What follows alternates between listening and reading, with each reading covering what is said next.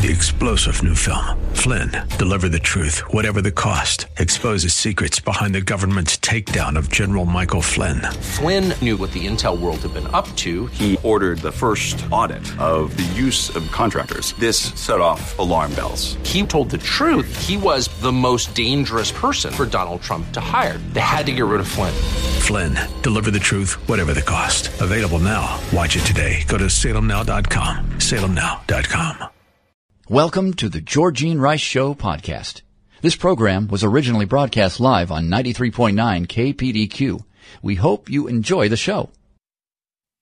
Well, good afternoon and welcome to the Tuesday edition of the Georgene Rice Show. I hope you had a wonderful Memorial Day in that you spent at least a few moments thinking about why we celebrate, why we remember, why we look back. We're going to talk in a few moments about the 100th anniversary of the Lincoln Memorial. That was yesterday as well. We'll cover a great deal of the news, but we'll also hear from Amanda Barrett. She's the author of My Dearest Dietrich, a novel of Dietrich Bonhoeffer's Lost Love. That's coming up in the second hour of today's program. And I want to introduce Ellie Garcia. She shared the gospel with many people on TikTok and elsewhere. She was one of the casualties in Uvalde. We'll tell a little of her story, and we'll talk a bit about the Wesleyan Agreement for a Divided Methodist Era. That's all coming up in the second hour of today's program. Also want to remind you that this week we are going to continue to give away pairs of tickets to the Maverick City Music with Kirk Franklin, the Revolution Tour, or the Kingdom Tour. It's also featuring Jonathan McReynolds and House Fires. That's coming up on July the 20th at the Moda Center in Portland. Throughout the week, we'll be giving away pairs of tickets right here on the Georgene Rice Show. But you can also enter to win online at kpdq.com, and there's a link to buy tickets there as well. So that's coming up, and I'll just warn you that will be in the second hour of today's program. So keep your ears poised for that.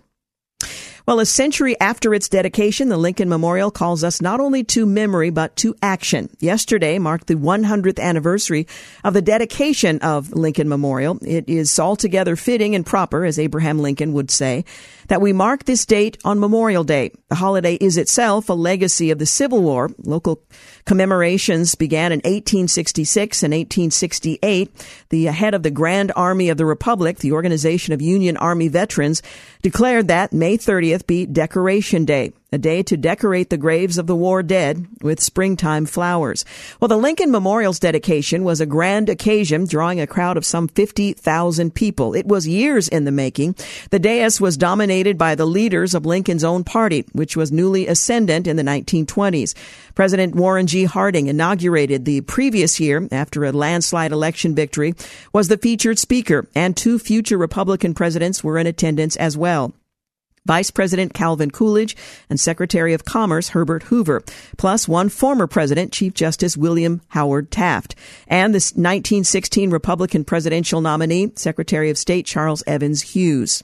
Well, the other living ex-president, Woodrow Wilson, resided in D.C. at the time and was invited but sent word that the morning of the dedication that he could not attend.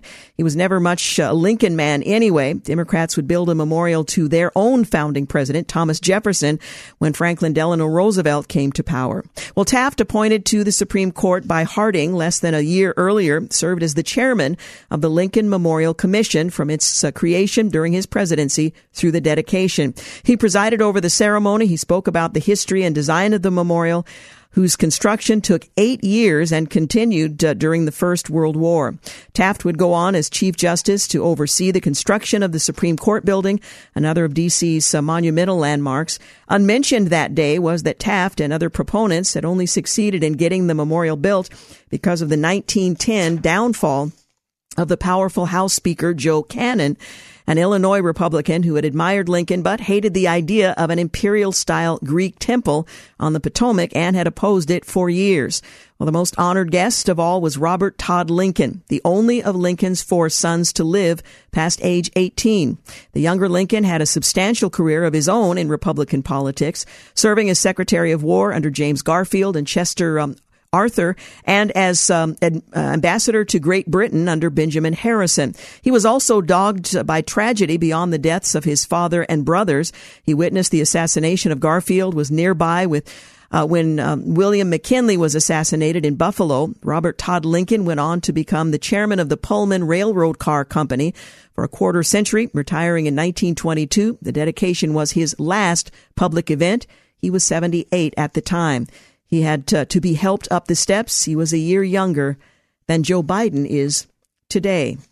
And again, yesterday marked the 100th anniversary of the dedication of the Lincoln Memorial. Klaus Schwab is the head of the World Economic Forum. He founded the organization back in 1971, and every year the World Economic Forum hosts a massive conference in Davos, Switzerland, with thousands of world leaders, diplomats, and experts on various topics, gathering to trade ideas on how best to cooperatively run the world. In other words, you. Well, lest this characterization be seen as overstating the case, Schwab himself said as much this year in the opening of the conference. The future is not just happening, he said. The future is built by us, by a powerful community as you here in this room. We have the means to improve the state of the world, but two conditions are necessary. The first one is that we act all as stakeholders of larger communities, that we serve not only self-interest, but we serve the community. That's what we call stakeholder responsibility. And second, that we collaborate. Well, this is the call to action for elitists the world over. They appoint themselves and representatives of global interests without elections, without accountability, and then create mechanisms of national and international order to control citizens over whom they claim to preside. Well, Schwab himself has decoded his favorite term, stakeholder capitalism. He wrote in Time magazine in October a couple of years ago, free markets, trade, and competition create so much wealth that in theory they could make everyone better off if there was the will to do so. Well, to do so, however, would require taking hints from Greta Thunberg, #MeToo, and Black Lives Matter. It would require building a virtuous economic system in which companies abandon their core mission of serving customers and shareholders and instead embrace answering questions like, what is the gender pay gap in Company X? How many people of diverse backgrounds were hired and promoted? What progress has the company made toward reducing its greenhouse gas emissions? All of this extraordinary arrogance is predicated on a perverse view of how successful change works within decentralized systems. As Schwab himself acknowledges, free markets have generated more prosperity than any system in human history, but that's because free markets are not a top-down imposition, a system created by conspiratorial groups in back rooms somewhere. Well, free markets were the outgrowth of centuries of societal progress, gradual recognition that private ownership was the greatest incentive toward work and innovation, incremental understanding that individual rights are the only alternative to endless conflict, step-by-step acceptance that the decentralized sources of knowledge are both broader and deeper than centralized one. Well, one of the great ironies of the past several years is the gap between the elitist perception of themselves. To the elitists, their solutions fail because citizens of the world lack the will to listen to them. To the citizens, the elitists fail because their prescriptions were ill-founded. Yet, so long as the elitists retain their power, they'll continue to push forward their utopian dreams at the expense of those they purport to serve. You're listening to The Georgene Rice Show. We'll be back in just a few moments. You're listening to The Georgene Rice Show podcast. It's aired on 93.9 KPDQ. Hey, welcome back. You're listening to The Georgene Rice Show. Before we return to the news, I want to invite you to join me at the Pathways Clinic Run for Life. It's their 10th anniversary celebration. That's coming up this Saturday at the Reflection Plaza in Washougal. There's something for everyone with a 1 mile and 5K walk or a 10K run, along with the beautiful Columbia River Dike Trail, and a concert from Mark Lee of Third Day after the walk. It doesn't get much better than that. Registration begins at 7:30 a.m. I'm going to be the hostess for that event. Chris and Crystal from 104.1 The Fish, our sister station, will also be there. The walk run begins at 9 a.m. and there'll be fun for all ages before, during, and after the race, including inspirational words. Well, food, games, vendors, and live music by Mark Lee of Third Day. All of that coming up this Saturday. Pathways Clinic Run for Life, their 10th anniversary celebration. All the details at kpdq.com. I hope to see you there. It's going to be a lot of fun. Well, Canadian Prime Minister Justin Trudeau introduced legislation to freeze handgun purchases and a buyback of military-style semi-automatic firearms today, or actually Monday, Remember, today's Tuesday. That's according to a press release. The legislation would prohibit future sales and importation of handguns. It would require all long gun magazines to be altered to hold no more than 5 rounds, ban sales and transfers of high-capacity magazines, and establish a buyback program for banned military-style semi-automatic firearms, including AR-15. Says the press release, today we're proposing some of the strongest measures in Canadian history to keep guns out of our communities and build a safer future for everyone, Trudeau said in that press release. I don't understand any buyback proposals are lawful since the government never owned the property in the first place. Mark Olivia of the National Shooting Sports Foundation said of the program, what this proposal is government confiscation of private property. Well, Canada passed legislation in May of 2020 banning over 1,500 types of firearms after an April 2020 mass shooting in Nova Scotia killed 23 people. The legislation we introduced today is part of our comprehensive strategy to promote safe and responsible gun laws, invest in law enforcement to stop organized crime and illegal gun smuggling at the border, and to invest in communities to address root causes and prevention of gun crime from occurring in the first place, Canada's Prime Minister of Public Safety said in that release. Well, the regulations will be implemented in the fall of 2022, according to that release. Meanwhile, President Biden says he doesn't believe in proposals to harden schools against potential gunmen. That's a quote from the White House press secretary, Karine Jean-Pierre, speaking to the press today. I know there's been conversation about hardening schools. That is not something he believes in, she said, speaking to reporters at a White House press conference. He believes that we should be able to give teachers the resources to be able to do their jobs. One doesn't necessarily preclude the other, but Jean-Pierre made the comments while speaking about the possibility of bipartisan legislation to address gun violence in the wake of the school shooting of Uvalde, Texas last week. The gunman killed 19 students, 2 adults in the shooting of Robb Elementary School. By the way, there are still 2 children in hospital. They are expected to fully recover. A bipartisan group of senators led by Senator Chris Murphy, a Democrat from Connecticut, was in talks on potential gun legislation, the Associated Press reported last week. Republicans have advocated proposals to strengthen school security, and Murphy said he was open to the idea on Thursday, but apparently not the president. When asked about the gun control issue on Tuesday, Senate Minority Leader Mitch McConnell told reporters that Democrats and Republicans are discussing how we might be able to come together and target the problem, which is mental illness and school safety. Well, Jean-Pierre, however, said the U.S. was not the only country whose citizens face mental health problems. We are the only country that is dealing with gun violence at the rate that we're dealing, and other countries have mental health issues. So what's the problem here? Jean-Pierre said the problem is with guns and not having legislation to really deal with an issue that is a pandemic here in this country. Well, apparently the president is on a different page than members of Congress who are trying to come up with a bipartisan solution, and we'll certainly continue to follow that story.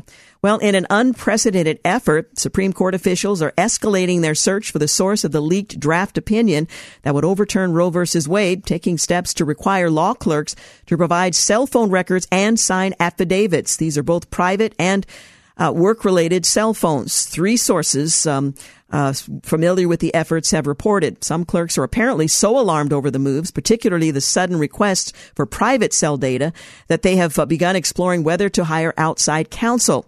The court's moves are unprecedented and the most striking development to date in the investigation, and to who might have provided Politico with the draft opinion it published on May the 2nd. The probe has intensified the already high tensions at the Supreme Court, where the conservative majority is poised to roll back a half-century of abortion rights and privacy protections. Chief Justice John Roberts met with law clerks as a group after the breach, CNN reported, but it's not known whether any systematic individual interviews have occurred. Clarence Thomas calls out to John Roberts on the Supreme Court as it edges closer to overturning Roe v. Wade. Just one example of the tension within the ranks. Meanwhile, the Supreme Court voted 5-4 to block the Texas social media censorship law that prohibited tech titans from deplatforming users over political expression.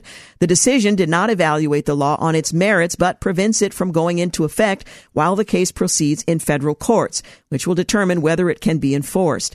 Well, Texas measure, modeling a similar version that passed in Florida in May of last year, bars Twitter, Facebook, and other social media platforms from banning political candidates and from moderating or removing content based on viewpoint. House Bill 20 would compel platforms to disseminate all sorts of objectionable viewpoints to industry groups, which sued to block the law last fall on behalf of Amazon, Facebook, Google, and Twitter wrote in a legal filing, such as Russia's propaganda claiming that its invasion in Ukraine is justified, ISIS propaganda claiming that extremism is warranted, neo-Nazis or KKK screeds denying or supporting the Holocaust, and encouraging children to engage in risky or unhealthy behavior like eating disorders. End quote. Well, the High Court's ruling comes after a federal appeals court reinstated the Texas law earlier this month. Prior to that, in December, the federal district court judge ruled in favor of the industry groups and suspended the law's implementation pending further litigation, arguing that the First Amendment permits a company to moderate content on its platform. Well, the jury in Democratic attorney Michael Sussman's false statement trial returned a verdict of not guilty today after a 2-week trial. Sussman was accused of having lied to former FBI General Counsel James Baker, whom he approached in September of 2016 with flimsy evidence of a secret communications channel between the Trump Organization and Russia's Alfa Bank. He's alleged to have told Baker during a meeting at FBI headquarters that he was coming to him on behalf of no client while representing both Hillary Clinton's presidential campaign and tech executive Rodney Joffe. During the trial, the prosecution presented evidence of Joffe enlisting employees across several of his companies to search for connections between Donald Trump and the Russian Federation, efforts that eventually turned up domain name system, DNS data, that comprised the evidence of the Alfa Bank allegation. Sussman worked with Joffe, the Clinton campaign, and opposition firm Fusion GPS to put together white papers drawing erroneous conclusions from the data and market them to the press. Well, despite an initial review of the data and white papers that led to their thorough debunking, FBI leadership, including Director James Comey, remained fired up over the allegations and demanded that a full investigation be opened up. The result of that investigation returned the same conclusion as the initial review. There are some questions being raised about the makeup of the jury, some with clear connections to the Clinton campaign, to Mr. Sussman, to other elements in the decision-making. Well, in other news, focusing on the high-caliber target, President Biden says there is no rational basis for owning a popular type of handgun and appears to suggest a ban. We'll continue to follow that story with all the twists and turns expected in the days ahead. Meanwhile, America's neighbor to the north announced the most significant action on gun violence in a generation. Crisis up close. A GOP senator was forced to get hands-on during a dramatic trip to the southern border. And saying teach them at home, award-winning actor Kirk Cameron blasted America's public schools for becoming breeding grounds for far-left progressive agendas, including critical race theory, Nicole Hannah-Jones' 1619 Project, and gender ideology. The problem is that public school systems have become so bad, it's sad to say they're doing more for grooming for sexual chaos in the progressive left than any real educating about the things that most of us want to teach kids. He told Fox News Digital. The solution to the problem, he said, was for parents to take the lead on their children's education and teach them at home. To make the case, the award-winning actor referenced his upcoming movie, The Homeschool Awakening. You're listening to The Georgene Rice Show. Coming up in our second hour, Amanda Barrett. Her book, it's a novel, My Dearest Dietrich, a novel of Dietrich Bonhoeffer's Lost Love. You're listening to the Georgene Rice Show podcast. It's aired on 93.9 KPDQ. Hey, we're back. You're listening to the Georgene Rice Show. Well, inflation and inclusion. President Biden on Tuesday met with Federal Reserve Chairman Jerome Powell to discuss record high inflation before meeting with K-pop group BTS. According to the White House agenda, the president first met with New Zealand's prime minister before meeting with Fed Chair Powell to discuss the state of the U.S. economy. The president hasn't met with Powell since November when he announced his intention to nominate him for a second term as Federal Reserve Chairman. The meeting comes as the U.S. battles the highest levels of inflation in 40 years and is expected to get worse. The 7-piece K-pop super group BTS will join the president at the White House in the afternoon to discuss Asian hate crimes.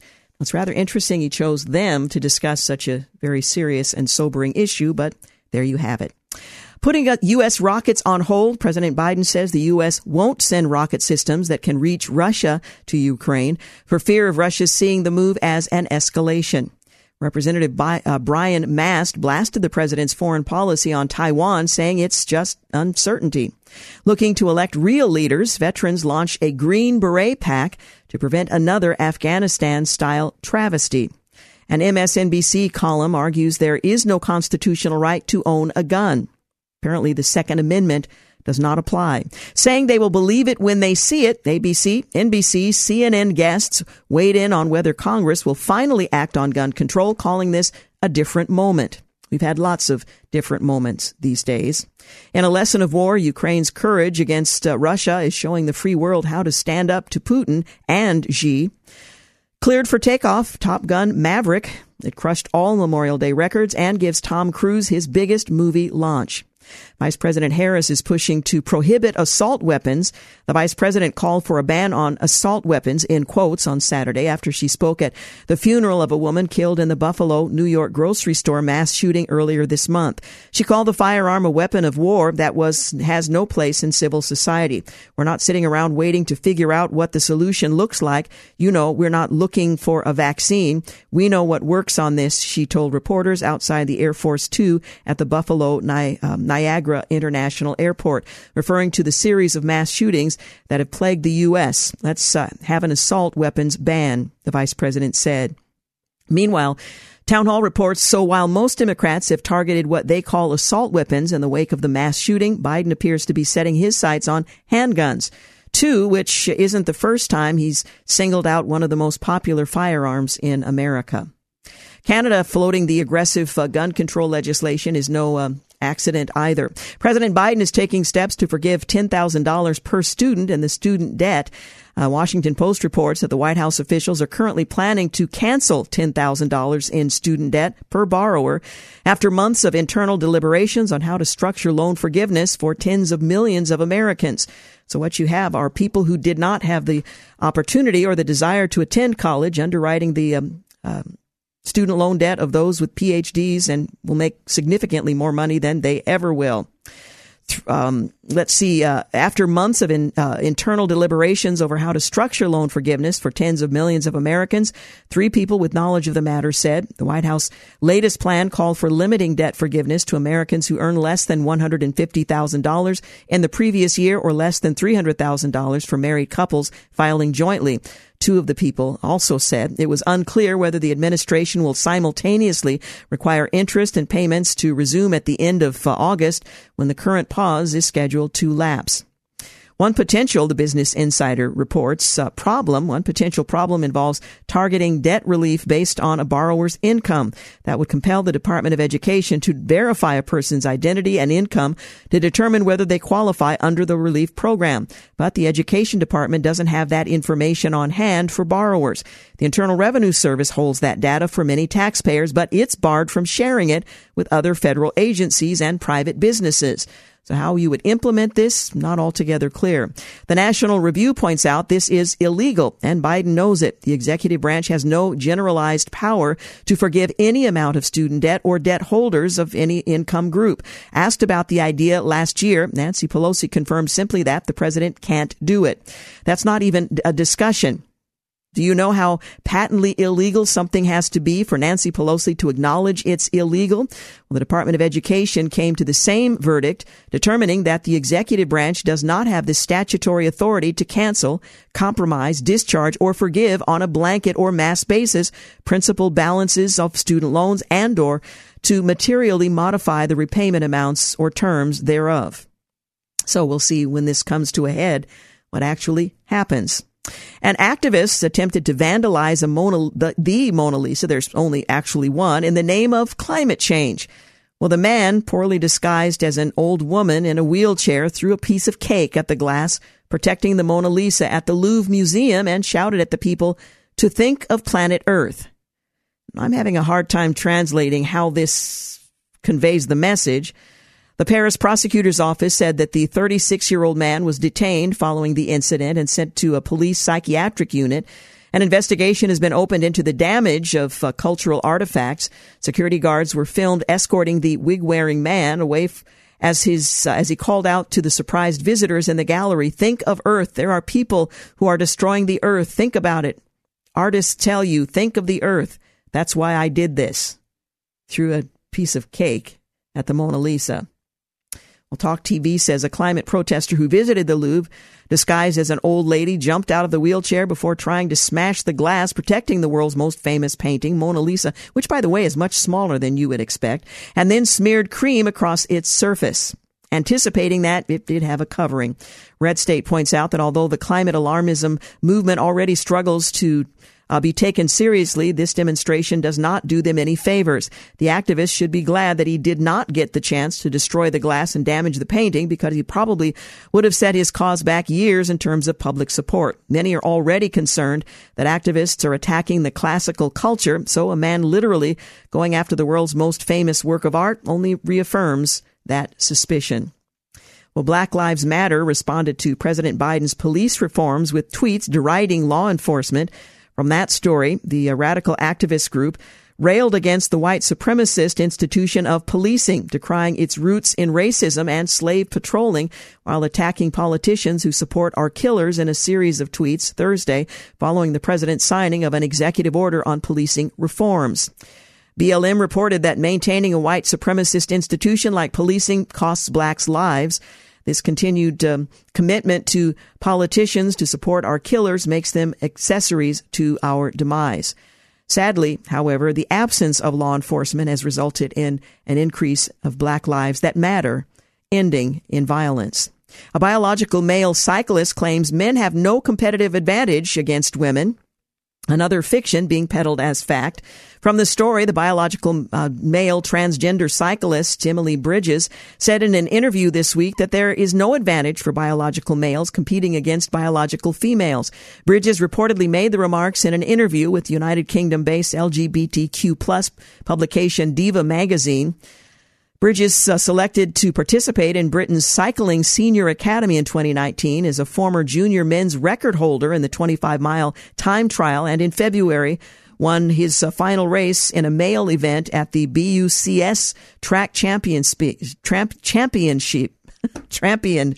I can say this. Speaking of inclusion from the national championships, she said everything was kicking off saying, oh, she's going to race and she's going to beat Laura Kinney.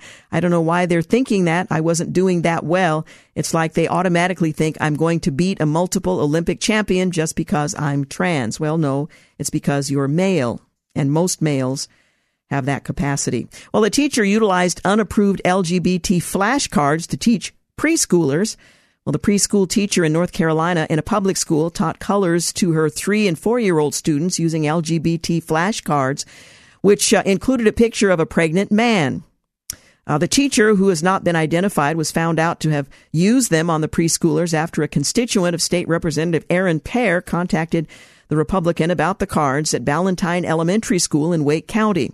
Well, Pear contacted the principal of the school to see if she was aware of the use of the cards, which show relationships of LGBTQ and also go through what each of the colors in the pride flag mean. Meanwhile, the News Observer points out that the Wake County Republican praised the principal for quickly removing the flashcards. I'm grateful that a concerned constituent reached out and that this issue is being addressed in a swift, professional manner at the elementary school. However, one wonders how many schools have not been found out. You're listening to The Georgene Rice Show. Coming up in the early part of the second hour of today's program, we'll be giving away a pair of tickets to the Maverick City concert coming up in July. More details a bit later. We'll be back. You're listening to The Georgene Rice Show podcast. It's aired on 93.9 KPDQ. Hey, we're back. You're listening to The Georgene Rice Show. Well, according to a Harvard poll, only 6.4% of graduating students identify as conservative. The survey, conducted by the Crimson, was emailed to all 1,269 graduating seniors and drew nearly a 40% response rate. It found that 4% of graduates from the class of 2022 lean conservative, 2.4% lean very conservative. It also surveyed the students about what their politics were before attending Harvard. and found that 7.1% of the graduating class identified as conservative before attending the college.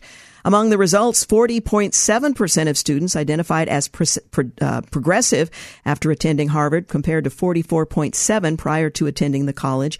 27.9% of graduating students identified as very progressive, which is an increase from 20.9% who said they were very progressive prior to attending the school. The European Union plans to pursue an oil embargo on Russia by the end of the year. The European Union said for the first time that it would impose an oil embargo over its invasion of Ukraine, taking a big step forward in an economic fight against Moscow that's already reverberating in global markets. The embargo would include an exemption for oil delivered from Russia via pipelines, an amount that makes up 1/3 of EU's oil purchases from the country. EU officials said that by the end of the year, the embargo would cover 90% of previous Russian oil imports. Well, they backpedaled on that just a bit. If we have time, we'll get into it later in today's program. The 710 freeway expansion planned for decades has been scrapped due to its impact on people of color.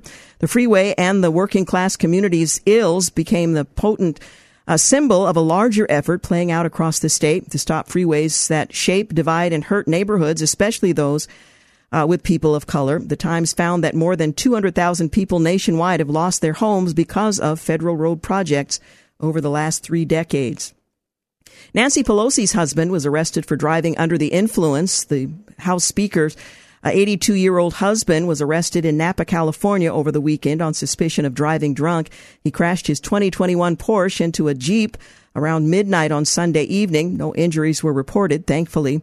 The Speaker, who was on the East Coast at the time of the incident, released a statement saying that she would not be commenting on the private matter. Her husband likely faces misdemeanor charges, but was released after he posted bail. Beyond the allegation that he was driving drunk, his advanced age might mean it's time for him to stop driving and hire a driver. With their tens of millions, there's no doubt the Pelosi's can afford it, and Nancy could finally claim credit for creating a job. Well, the NRA forged ahead with its convention in Houston less than a week after the school massacre in Uvalde, Texas.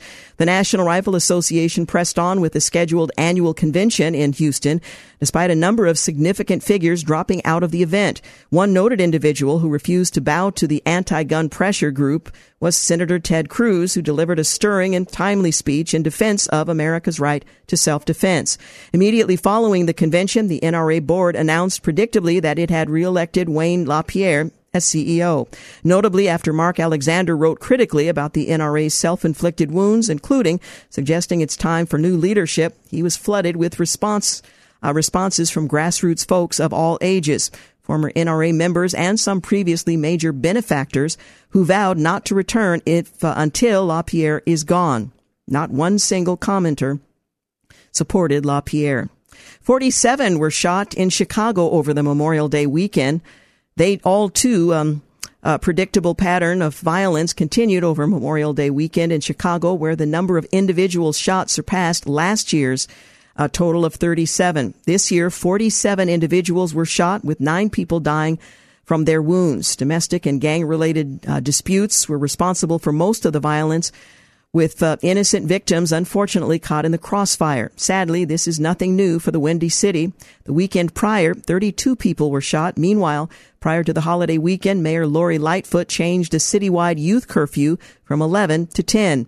Clearly, that change had little effect on stopping the violence. The Justice Department will review the Uvalde response as furor mounts over law enforcement actions. The Border Patrol agent who killed the shooter got a gun from a barber and sped to the school after getting a text from his wife, who was inside the school. President Biden falsely claimed the J6 rioters killed 2 police officers. And in an inconvenient truth, Al Gore's woke firm invests in Chinese slave labor. Some Democrats are voting in GOP primaries to block former President Trump's picks, and the price of some agricultural fertilizers has skyrocketed as much as 60% over last year's prices. Inflation and gas prices are the top concerns in swing House districts, and Emerson College promoted a professor who publicly fantasized about massacring white people. Home of the Brave, Giants manager Gabe Kapler plans to skip the national anthem going forward after the Uvalde tragedy. NYC is offering driver's licenses with an X-gender option because the city couldn't get any more woke. And EU leaders agreed to a watered-down compromise on the Russia energy sanctions. The leaders gathered for a 2-day summit in Brussels.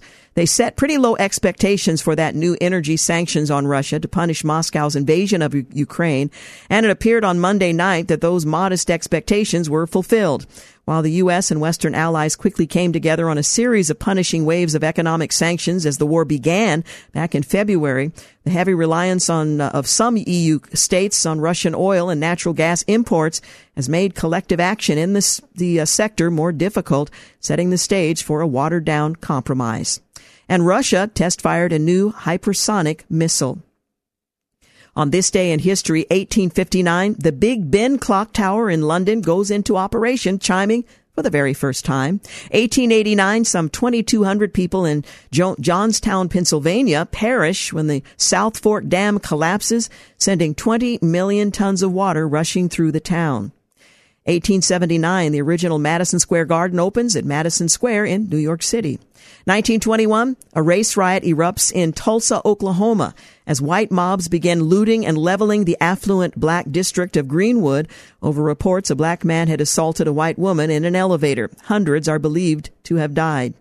1949, former State Department official and accused spy Alger Hiss goes on trial in New York, charged with perjury. The jury would deadlock, but Hiss was convicted in a second trial. 2003, a police officer in a small town of Murphy, North Carolina, apprehends Eric Rudolph, the suspect in a deadly bombing at the 1996 Olympic Games in Atlanta. Rudolph, who was also charged in 3 other bombing incidents in 1997 and 1998, had evaded authorities for 5 years. 2005, former FBI official W. Mark Felt steps forward as Deep Throat, the secret Washington Post source during the Watergate scandal. 2009, Dr. George Tiller, a provider of late-term abortions, is fatally shot in a Wichita, Kansas church. The gunman, Scott Roeder, would later be convicted of first-degree murder and sentenced to life in prison with no possibility of parole for 50 years. 2014, Sergeant Bo Bergdahl, the only American soldier held prisoner in Afghanistan, is freed by the Taliban in exchange for 5 Afghan detainees from the U.S. prison at Guantanamo Bay, Cuba. Bergdahl, who'd gone missing in June of 2009, would later plead guilty to endangering his comrades by walking away from his post in Afghanistan. And finally, on this day in history, 2018, the Trump administration imposes tariffs on steel and aluminum, or aluminium if you're in Europe. From Europe, Mexico, and Canada in a move that draws immediate vows of retaliation. Well, on May 24th, 18-year-old Salvador Ramos did the unthinkable. He shot and killed 19 students and 2 teachers at Robb Elementary School in Uvalde. Such incidents didn't happen a generation ago. Persons who have aspirations, dreams, and social ties don't engage in random killings of school children. So what's happened in our culture that teenage boys have been marginalized to the point of losing their vision of a better future? Edward Bartlett says that when he looks at the listing of student clubs at his local high school, he sees young women in engineering, powerful girls, and several clubs for LGBT students, African Americans, and Muslims, but nothing for boys, which points to the much broader problem that is referred to as the boy crisis. This term captures the undeniable fact that males are lagging in virtually every arena of society. In college, for example, 59.5% of students are women, while only 40.5% are men. In healthcare, the Department of Health and Human Services, where he used to work, sponsors multiple separate offices of women's health and no offices for men's health. So why hasn't anyone sounded the alarm? Much of the problem can be traced to the feminist movement that's spawned a pervasive female as victim narrative. The narrative neutralizes virtually every attempt to draw attention to the plight of boys and men. Given the fact that women now enjoy full equality in the eyes of the law, the only way to maintain the oppression narrative is to manufacture an ongoing series of gender crises. He gives several examples. We'll revisit the subject on another time, but it is an interesting conversation that we ought to have in the wake of recent shootings. You're listening to the Georgene Rice Show. We've got news and traffic here at the top of the hour. In the second hour, in addition to an interview with Amanda Barrett, we'll also be giving away a pair of tickets to the Maverick City concert. It's going to be a good one, so stick around. News and traffic up next. You're listening to the Georgene Rice Show podcast. It's aired on 93.9 KPDQ. Hey, welcome back. You're listening to the second hour of the Georgene Rice Show. Looking forward to a conversation with Amanda Barrett. She is the author of My Dearest Dietrich, a novel of Dietrich Bonhoeffer's Lost Love. That's coming up in our next couple of segments, and a conversation about Ellie Garcia. She shared the gospel before her death in Uvalde, and we'll talk about the Wesleyan Agreement for the Divided Methodist Era. All of that coming up this hour. Before we get started, though, I want to give away a pair of Maverick City Music and Kirk Franklin, enunciate, tickets. They're going to be at the Moda Center for the Kingdom Tour. That's coming up here in Portland on the 20th of July, along with Jonathan McReynolds and House Fires. There are two ways for you to get tickets. You can listen to the Georgene Rice Show, and we'll be giving away pairs of tickets through the remainder of this week, once a day, or you can enter to win at kpdq.com. So you can win online or by listening. Right now, we want to give a pair of tickets away to our third caller, and the number to call, 800-845-2162. 800-845-2162. Caller number 3 will win a pair of tickets to the Kingdom Tour, Maverick City Music and Kirk Franklin, bringing the tour to the Moda Center in Portland on the 20th of July.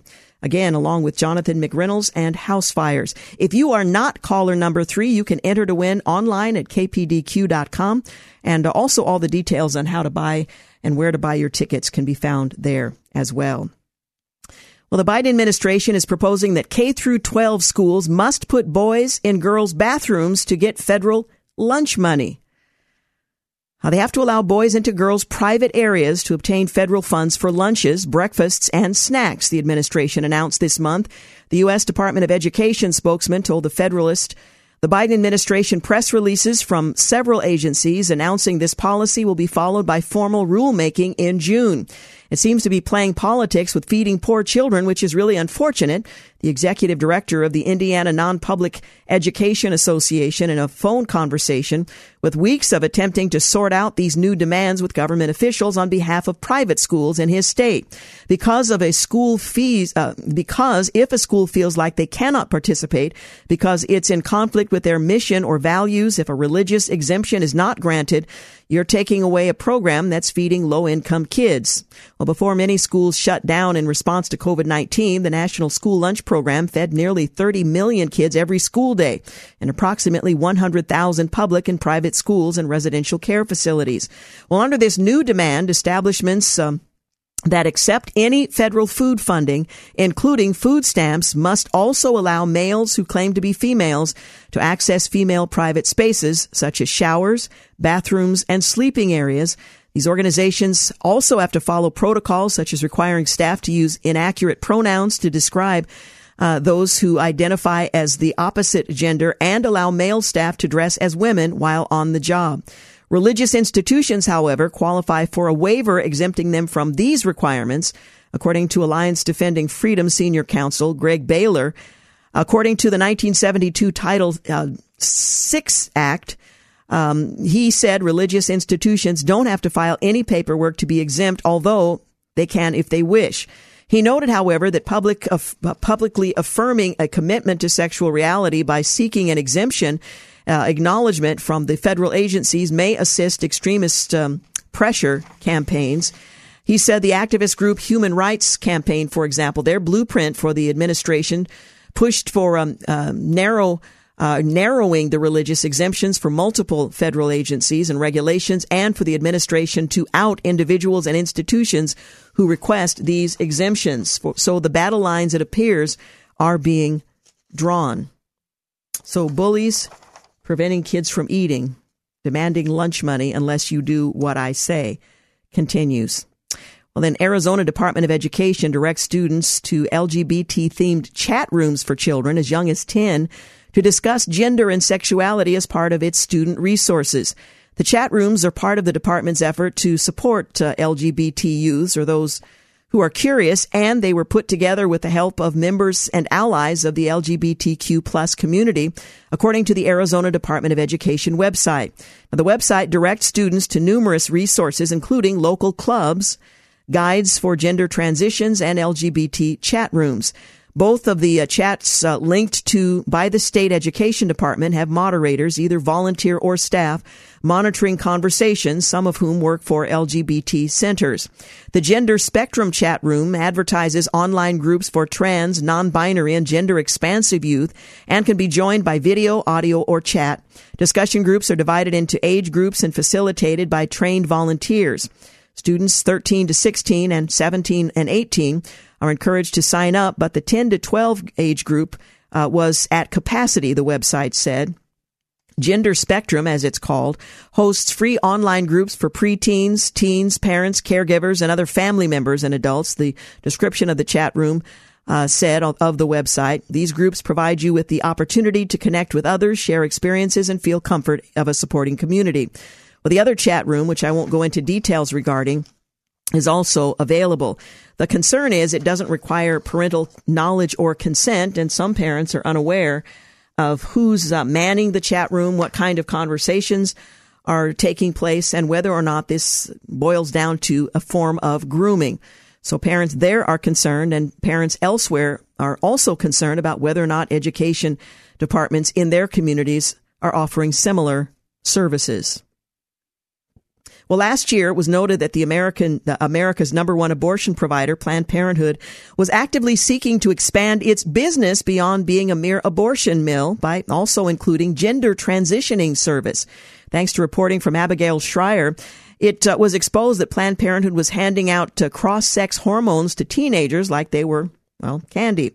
The obvious implications are that Planned Parenthood is developing a new and potentially bigger revenue stream than it gets from providing abortions, particularly in view of the fact that Roe v. Wade may be overturned. As a Planned Parenthood clinic employee observed, trans-identifying kids are cash cows, and they are kept on the hook for the foreseeable future in terms of follow-up appointments, blood work, meetings, etc., whereas abortions are hopefully a one-and-done situation. End quote.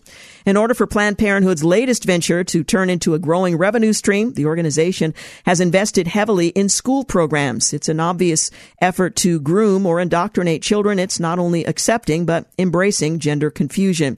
Through the development of so-called well-being centers, Planned Parenthood has been aggressively working with schools to create sex ed programs that affirm transgender ideology.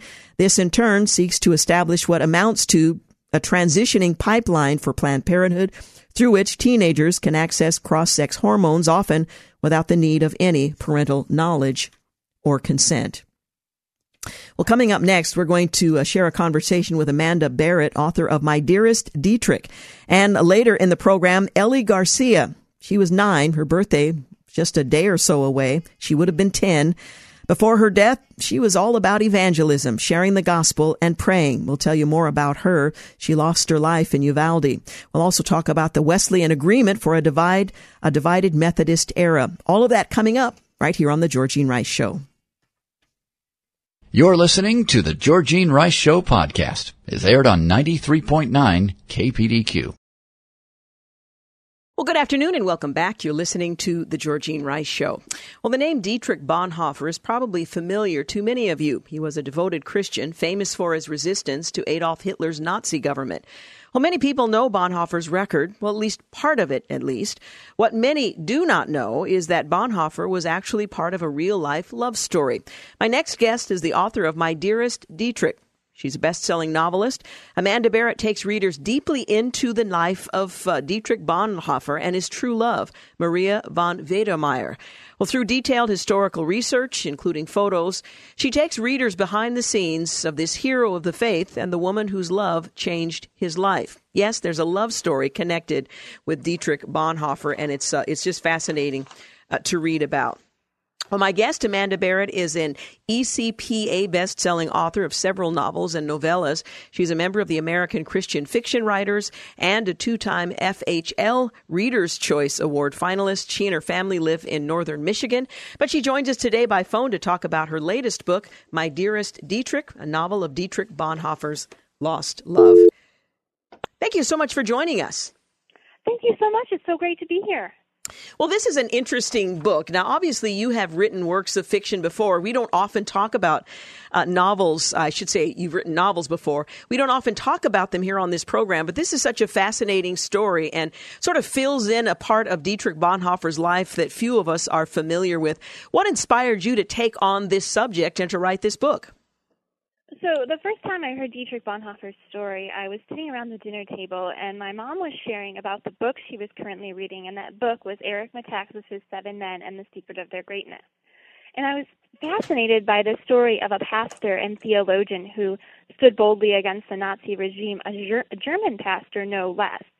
And a few months later, I came across a quote from a book called Love Letters from Cell 92, which is the book containing Dietrich Bonhoeffer and his fiancée, Maria von Wedemeyer's correspondence. And instantly a question begged to be asked, and that question was, what kind of a woman would capture the heart of a man like Dietrich Bonhoeffer? And I couldn't stop thinking as time went by about this remarkable love story and wondering why it had never been told. And I've heard it said, if you can't find the book you want to read, write it. And after a lot of prayer, that's exactly what I decided to do. Well, where do you begin in taking up a book like that? And obviously, you mentioned there is a book of the letters that he had written to her. But to learn more about her, where do you begin? Well, the book Love Letters from Cell 92 was the foremost research about Maria because not a lot has been told or written about her.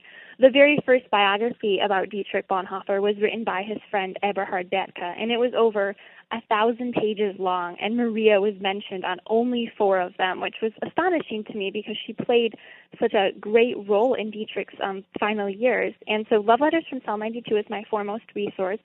I also was able to I found a book that was written in German that was about Dietrich and Maria, and I discovered that. And one of my favorite resources about Maria was actually an interview that she did in 1974 for Malcolm Muggeridge's documentary, A Third Testament. And though she was very reticent in speaking about Dietrich, she actually sat down with Malcolm Muggeridge and did this interview. And to me, that was incredible because we don't have any video footage, of Dietrich, but we have this interview with Maria, and she's sharing what it was like to discover that her fiancé, they didn't know where he'd been taken. And so she goes to Flossenburg concentration camp in the waning days of the war, and she's looking for him, and she's carrying a heavy suitcase, and at the concentration camp they have no information for her, but it was at Flossenburg concentration camp where Dietrich would be executed by hanging in April, just a few months after she was there. Well, it had to have been a traumatizing event to have fallen in love with someone who, for the bulk of their relationship, was in danger, and then ultimately to lose him to the Nazi regime just a short period before the end of the war. Well, let me invite you to introduce our audience to her and to tell us more about her life before her relationship with Dietrich Bonhoeffer. Well, I love talking about Maria because, like I said, for a very long time, she was this hidden figure in Dietrich Bonhoeffer's life, whom a lot of people knew very little about. Maria was the third of 7 children, and she was from an upper-class family in Pomerania, Prussia. Her father was very anti-Nazi at a time when everyone was going right along with what Hitler was doing, and her father actually even refused to hang a swastika on his property. And her uncle and cousin, Henning von Tresckow and Fabian von Schlabendorf, were very key in the resistance and conspiracy. So she came from this family, this group of people who were all very devoted to God and were thinking things through versus going blindly along with the masses. And so when Dietrich met Maria in the summer of 1942 at the home of Maria's grandmother, Maria was 18 and Dietrich was 36. So right from the get-go, there's this obstacle, this age difference. But as Dietrich and Maria, they spent an evening together at Maria's grandmother's house. There was this connection between them, a friendship between them, and even this attraction that Dietrich had not felt for another woman There was one woman in his life earlier, but this was really almost the first time he was experiencing this attraction to this woman at such a unlikely time in his life for him to experience it. And Maria was so incredible. She was very independent and free-thinking, and she wanted to study mathematics at a time when German women were supposed to marry and have large families for the furtherance of the Reich. And so I loved studying her and loved discovering who she was. She loved those around her fiercely and was very close to her father and her brother, Max, both of whom were killed within months of each other just shortly after she met Dietrich. Now, that was one of the obstacles, the age difference between the two, but certainly the timing of this relationship. They spent really very little time together. Most of their relationship was long distance or through letters. And, of course, there's the war that's breaking out there as well. And Germany is at the heart of all of that. Talk about some of the difficulties and why their relationship still happened despite those difficulties. Oh, the difficulties these two faced, wow, yes. In many ways, the relationship should have been impossible until it wasn't. One of them was that after Maria's brother's death, Maria's mother found out that Maria's grandmother had been doing matchmaking between Dietrich and Maria, because Maria was spending time with her grandmother in Berlin, and Maria's grandmother was very keen on the idea of getting her granddaughter married off to someone whom she looked up to as much as she looked up to Dietrich. But Maria's mother was discouraging them from pursuing a future with each other because she didn't want Maria to become involved with a man whose true activities were shrouded in such danger. And so after they became engaged in January of 1943, but Dietrich and Maria didn't see each other again until that June, until after Dietrich has been imprisoned in Tegel. But what was fascinating to me is on April 5th, the very day of Dietrich's arrest, this sense of unease comes over Maria, and she writes this letter to Dietrich in her diary, and she writes, "Dear Dietrich, has something bad happened? I'm afraid it's something very bad." And Maria was sensing deeply that something had happened to Dietrich, and indeed it had. On that very day was the day that he was arrested. Now, she was profoundly deep in her own faith, and being connected with someone who was standing firm against the Nazi regime because of his faith. How did that impact her life of faith, the challenges of staying connected with Dietrich Bonhoeffer, the culture around her, and knowing that he was in danger, and there was a possibility that relationship would not result in them having the opportunity to come together as a couple that wanted to marry?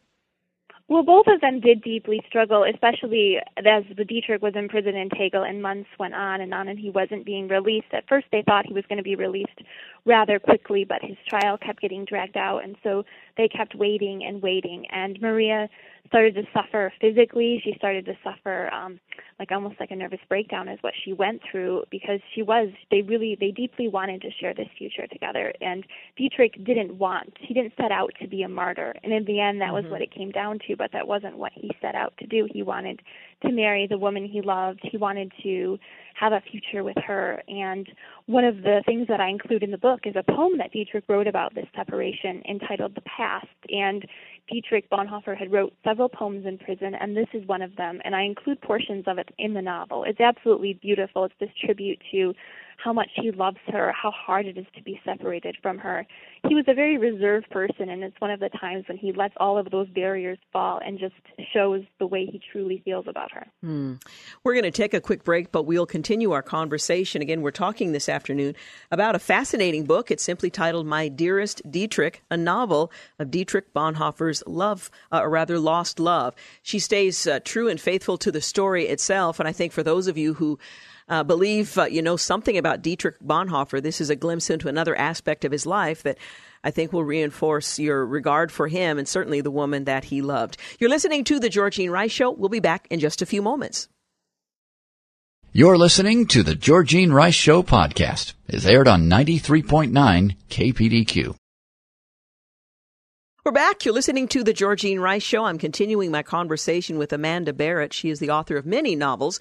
Her latest is a novel about Dietrich Bonhoeffer's lost love, titled My Dearest Dietrich, and you have the opportunity to learn more about his love for this young woman who was significantly younger than he, but also about her and what kind of remarkable woman would have captured his heart and the impact of events that were taking place around them during this time.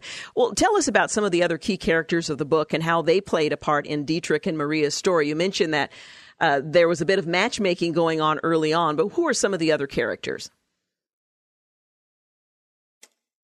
To research was Dietrich's brother-in-law, Hans von Dohnanyi, because Hans is the one who got Dietrich, a pastor, involved in the conspiracy. Hans worked for the Abwehr, which was German military intelligence, and he, very early on, the Bonhoeffer family was in the know about what was going on, the horrors that were taking place, because Hans was asked to compile a dossier of Nazi crimes where he detailed the atrocities that were going on in Poland, corruption that was going on in the high Nazi officials. And so after Dietrich returned from a trip to America where he'd intended to be there during the war, but he felt God leading him to go back to Germany to stand with the German people at their time of suffering. And so when he arrived back in Germany, his brother-in-law helped him to get a place in the Abwehr so he wouldn't have to fight in the Wehrmacht at the time because he didn't feel that he could participate in Hitler's war of aggression. But he became involved in the conspiracy, and he was supposed to be, what he did was he went to neutral countries like Switzerland and Sweden, supposedly to further the cause of the Reich, but in reality he was having secret meetings with people who were loyal to the Allies, trying to get them to pass on word to the Prime Minister that there was this conspiracy in Germany and they desperately needed British support. You were able to connect with someone that had been connected to Maria. First of all, how did you find him? Referring to Bishop Kenneth Kenner.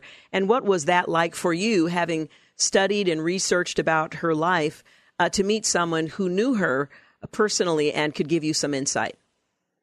A mutual friend connected us, and it was an absolute honor because I never anticipated at the start of writing this book that I would be able to sit down with someone who actually knew Maria. I actually had a phone conversation with him, and that was a great honor. He was her pastor in the 1960s when she lived in a town called Easton, Connecticut, and he shared with me his memories of her. He didn't know her incredibly well, but one time she did sit down and talk to him a little bit about Dietrich, and she shared that how she believed if Dietrich were living in the 1960s, how he would be actively participating in the what was going on with the African American people. He'd be standing up for them if he were living in America at the time, is what she was saying, what she told him. And so to me, that was just incredible to hear her memories of Dietrich as much as Bishop Kenner told me. Well, that had to have been very interesting to meet with someone who had known her personally. Well, in the notes at the end of My Dearest Dietrich, you say that Maria never talked much about Dietrich. Why do you think that was? Was it simply heartbreak? Were these personal reflections that she wanted to keep to herself? Or was this just more culturally appropriate at the time for a young woman not to speak extensively even about her famous fiancé?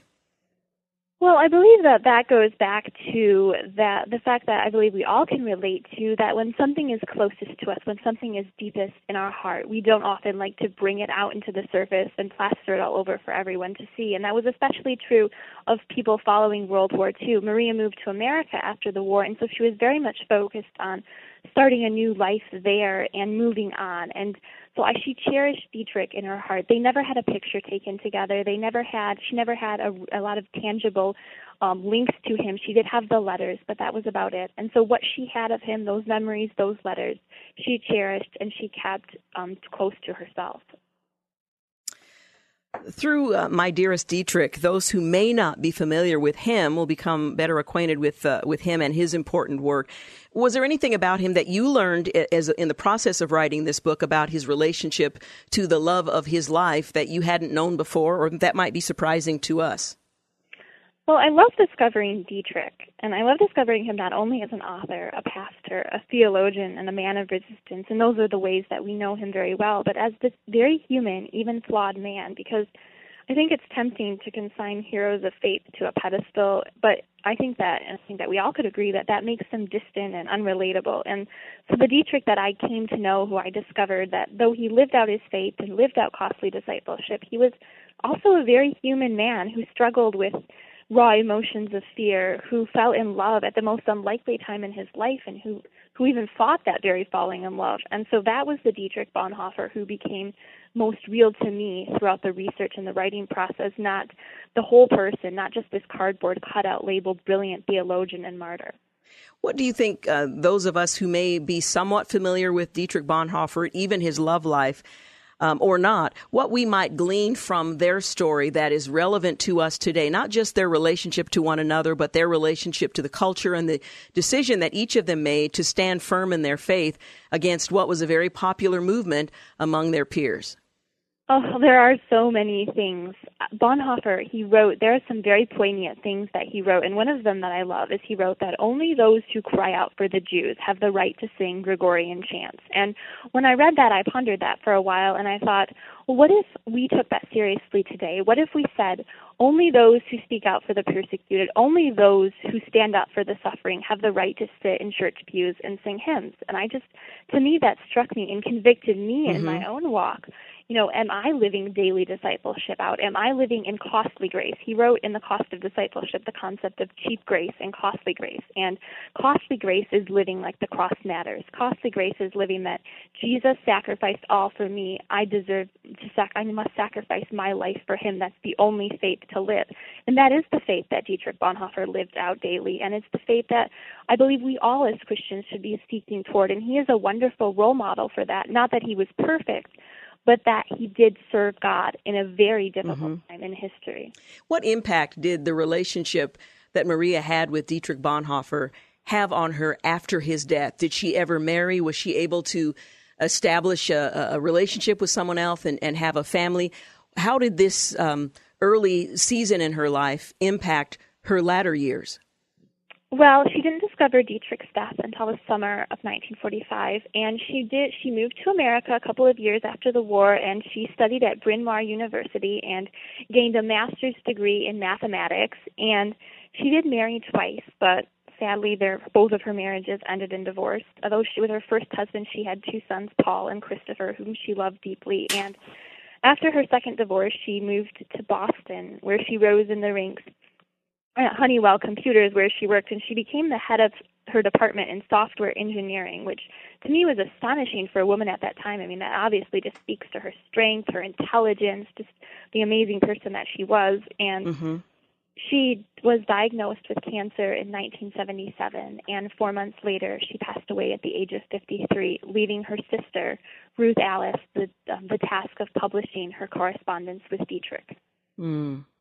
How did writing this particular novel, being a novelist and this not being your first work, how did this impact you personally? Reading the intimate communication between these two very important people and then having the charge to write about them. Well, it was a very daunting task because we're dealing with Dietrich Bonhoeffer here. But in the end, story is story and faith is faith, whether we're talking about faith during World War II or faith today. And so it was very hard to write the final scenes of the book because I spent years working and researching on this project and to get to those final scenes knowing that Dietrich and Maria were never going to marry, never going to have the future that they so desperately longed to have. It was very heartbreaking for me, but in a way, I believe that their story it speaks to the fact of what it is to be a disciple of Christ. Dietrich wrote that when Christ calls a man, he bids him come and die. And though I don't think he meant that literally, in the end, that was what it came down to for him. And in the end, we as Christians need to be thinking, am I prepared to die for my faith if that comes to it? And because he was willing to, we're still talking about him today.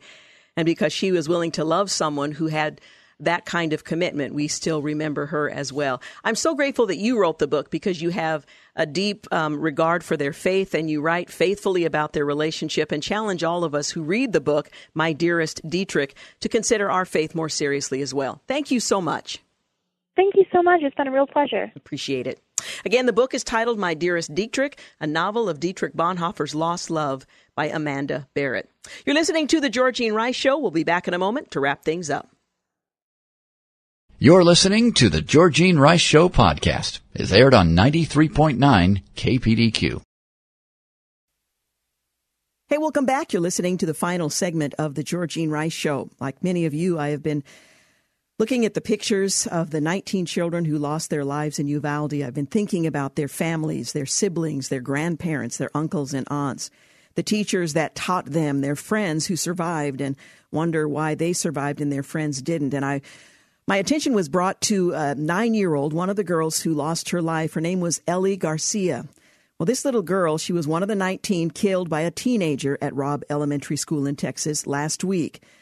She would pray every night out loud, and she shared the gospel on social media before she died, about a week before her 10th birthday. Now, Garcia was 9 years old, looking forward to her 10th birthday on Tuesday, when the mass shooting at the school in Uvalde ended her life. She had posted a TikTok video saying, "Hey guys, I just want to give you a little catch up. Jesus, he died for us. So when we die, we'll be up there with him. In my room, I have 3 pictures of him," close quote. Well, her father, Stephen Garcia, posted the 15-second video on Facebook. Garcia also shared how his daughter loved to pray. He shared a photo that he took in January of his young daughter laying on her bed with her hands folded in prayer. She's 9. Caught by Ellie G. in the middle of her talk with our Almighty. "I love you, baby girl, and I love the way you pray," he wrote at that time. She prayed every night out loud so we can pray with her, her father said. "I remember this day we had just bought a lamp that is on, and she wanted to sleep with it on, so she aired up her mattress, gave us a hug and kiss, and went to pray as Mom made treats in the kitchen. These memories are all I have left," her father said.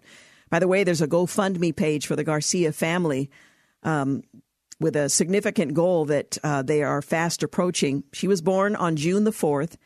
This coming week, she was going to be 10 years old, he said of his daughter, Ellie.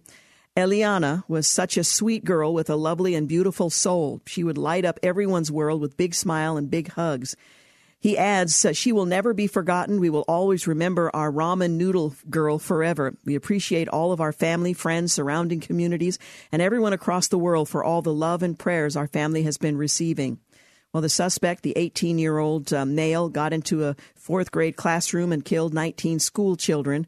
About 80 Border Patrol agents responded to the shooting, according to reports, not just Border Patrol, but other law enforcement officers as well. There's a lot being said about what happened, what should have happened, what should not have happened, and so on.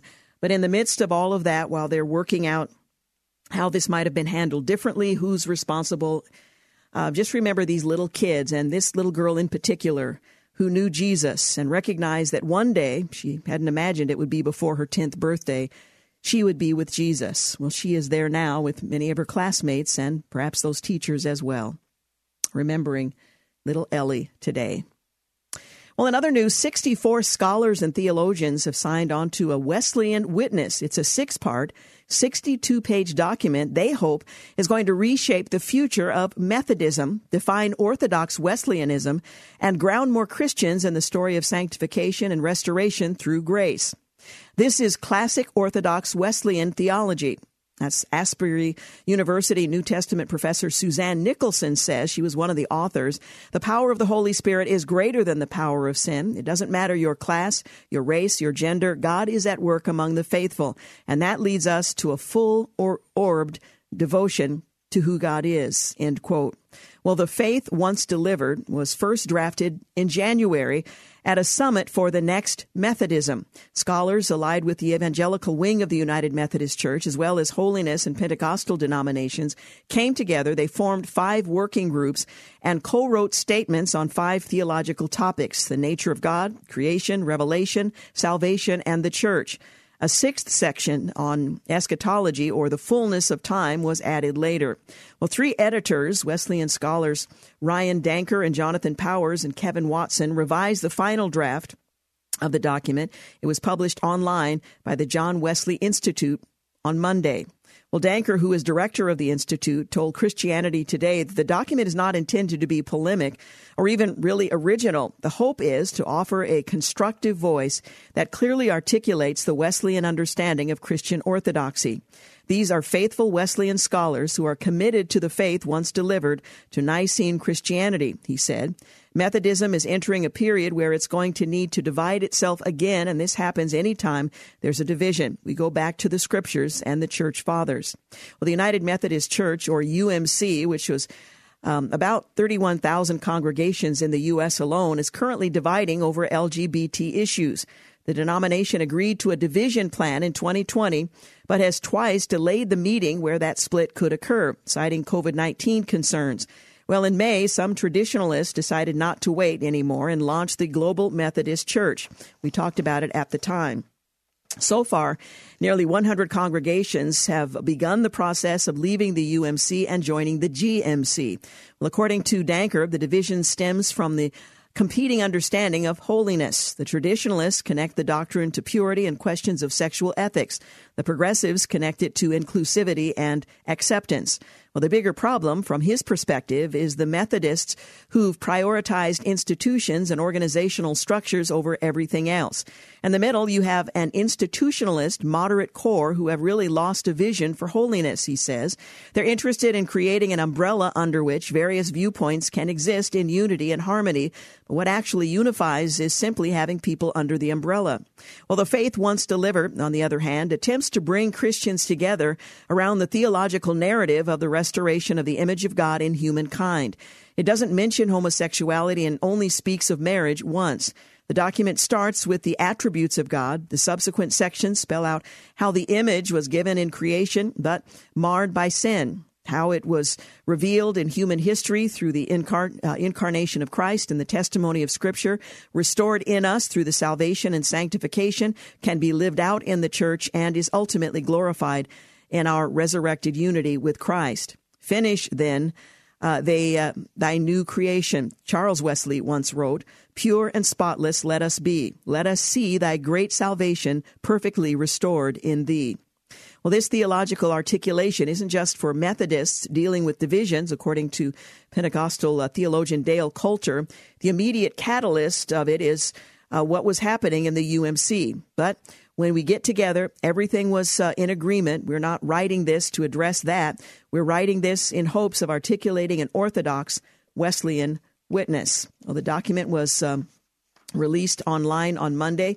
You're welcome to find it there, 62 pages, 64 scholars putting it together to try to define Orthodox Wesleyanism and ground more Christians in the story of sanctification and restoration through grace. Faith Once Delivered, by the way, is the title of that document. Well, we are out of time. I hope you will plan to join us here tomorrow, right here on the Georgene Rice Show. First, I want to thank James Blend for producing, Sam Maupin for engineering, and thank you for making the Georgene Rice Show part of your day. Have a great night. Thanks for listening to the Georgene Rice Show podcast. If you'd like to download a podcast of the show or would like more information on today's guests, please visit the show at kpdq.com or on Facebook. Follow the show on Twitter at GRiceShow. And like us on Facebook. And join us live every weekday at 4 for more critical thinking for critical times on 93.9 KPDQ. 3-star General Michael J. Flynn, head of the Pentagon Intelligence Agency, knew all the government's dirty secrets. He was one of the most respected generals in the military. Flynn knew what the intel world had been up to. He understood its funding. He ordered the first audit of the use of contractors. This set off alarm bells. The explosive new documentary, Flynn, Deliver the Truth, Whatever the Cost, uncovers the facts behind this scandal. Flynn told the truth. He was the most dangerous person for Donald Trump to hire. I find out the worst enemy that I'm going to face in my life is right here in America. They took my assessment and they wanted me to change it. And I was like, I'm not changing it. They had to get rid of Flynn. With in-depth interviews, archival footage, and never-before-seen personal records of the man behind the headlines. I just felt like I was drowning. Flynn, Deliver the Truth, Whatever the Cost. Available now. Watch it today. Go to salemnow.com. salemnow.com.